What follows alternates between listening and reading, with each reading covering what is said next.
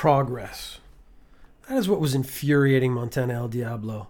Despite having used insanely brutal tactics, Montana El Diablo was not really any closer to what nefarious dealings had been going on, if any at all. Now doubt had crept in. Doubt. A completely new emotion for Montana El Diablo. This caused another volcano of anger, completely breaking the tethers that maintained Montana El Diablo's control and sanity. Montana El Diablo kicked Doug again, but his Doug was already on his foot, so it ended up just being a fantastically quick kick.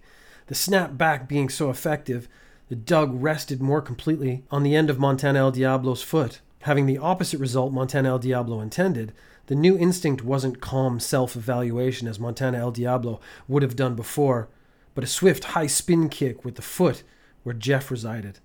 The extra weight caused Montana El Diablo to overspin, which in turn created the first moment in elevation.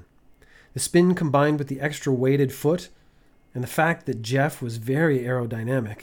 By the way, that was the closest thing to a compliment he had received in his life. Yeah, that Jeff doesn't have a lot of drag, they would say. When Jeff dives into water, there's barely a ripple, they would say. Whoa, Jeff, slow down there, speedster, they would say, as he just walked normally. They didn't even give him a cool nickname, like Flash. As Jeff swung around on the end of Montana El Diablo's foot, a single tear fell from his eye to his cheek. This slight lubricant cut down all air resistance completely, sending the trio into an uncontrolled spin with incredible lift. Doug acted as the perfect anchor to keep them balanced. That is something everyone had said about Doug.